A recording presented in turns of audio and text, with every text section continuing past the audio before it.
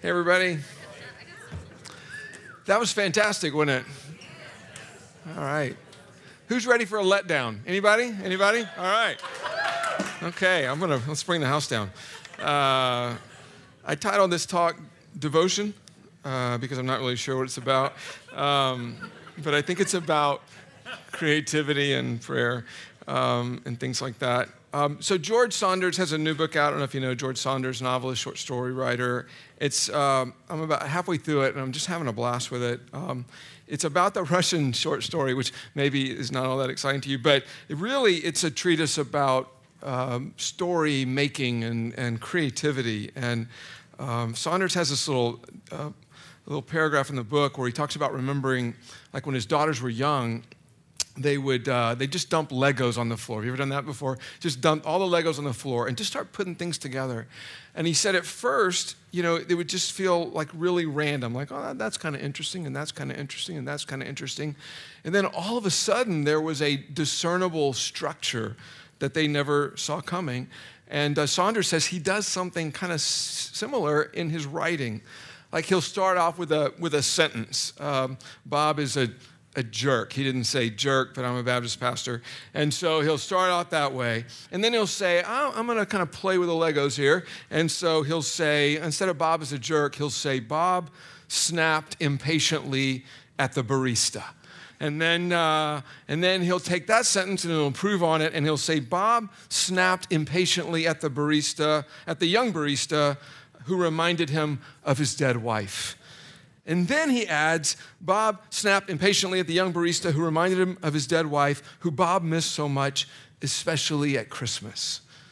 And he says, what suddenly starts out as cartoon Bob, right? Now there's this creativity from nowhere. And there's, flesh and blood and real life. And Saunders says for him, writing is a lot about that. It's kind of like blurting thoughts out on paper and then messing with them and revising. And so here's a little thought is what if prayer is kind of like that too? I don't know about you, but I think so much of the good stuff that comes through prayer comes really unintentionally. It's less crafted and it's much more received, a shocking epiphany. And I think a great exhibit A of this is Psalm 73. I don't know if you've looked at that in a while. It's written by a guy named Asaph, and you can read it later if you want. But it starts out like real boilerplate, really nice, God is good, kind of verse 1, really good standard psalm opening. And then it immediately pivots, and Asaph starts recounting a time when his heart just went dark. And it went dark because he started thinking about all of those arrogant evildoers that God had for some reason forgotten to punish. And he talks about his envy of them in verse 3, and when he sees their healthy bodies and their problem-free lives, verse 5. And he says, yet they're so prideful, and they say such hurtful things, and they seem to sin and sin and sin without any fear of God, verse 11. And they just get richer and richer and richer, verse 12. And Asaph has one of those moments in verse 13 where he starts questioning his own life choices. Get this, not the bad life choices, but the good life choices. He says in Psalm 73, verse 13, he says, surely in vain I've kept my heart pure and have washed my hands in innocence. And get this, just when Asaph's about to go through his own deconstruction of faith, just when he's about to tweet out that he can't possibly worship a God who lets bad guys get away with crap like that, just when he's about to start a new podcast, something happens to Asaph's heart in verses 15 and 16. And it's like suddenly, it's like holy creativity. It's like all just, it's an epiphany out of nowhere. Asaph says he enters the sanctuary of God. Now, to be sure, what happens to Asaph in the sanctuary is his own kind of mental version of a Hieronymus Bosch painting where all the bad people are going down to hell and realizing that crime doesn't pay. It's a horror movie, really, is what it is. But then listen to this brilliant insight that Asaph receives. I mean, we know that his heart wasn't in a good place, right? We know that this prayer is not something of like carefully crafted holiness. But listen to this, verse 21, Psalm 73. He says, when my heart was grieved and my spirit embittered, I was senseless and ignorant. I was a brute beast before you. Yet, epiphany, yet I'm always with you. You hold me by my right hand, you guide me with your counsel, and afterward you take me into glory. Whom have I in heaven but you?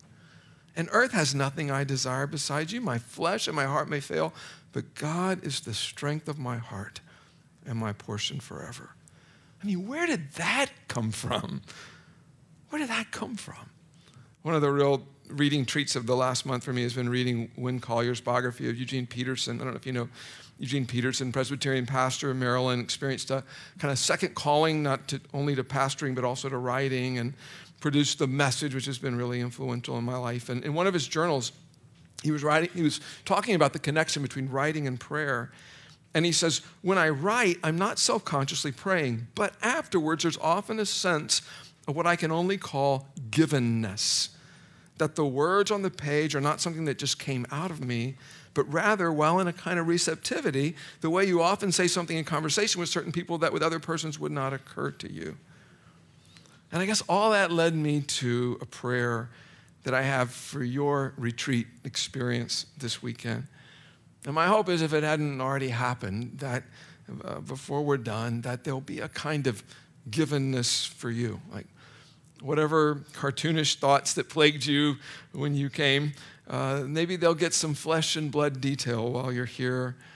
Maybe whatever revenge fantasies and beastly thoughts you had will be confessed and forgiven.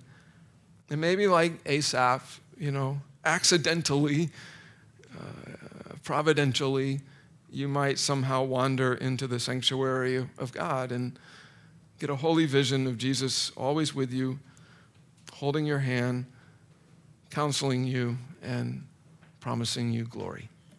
That's it. Thanks.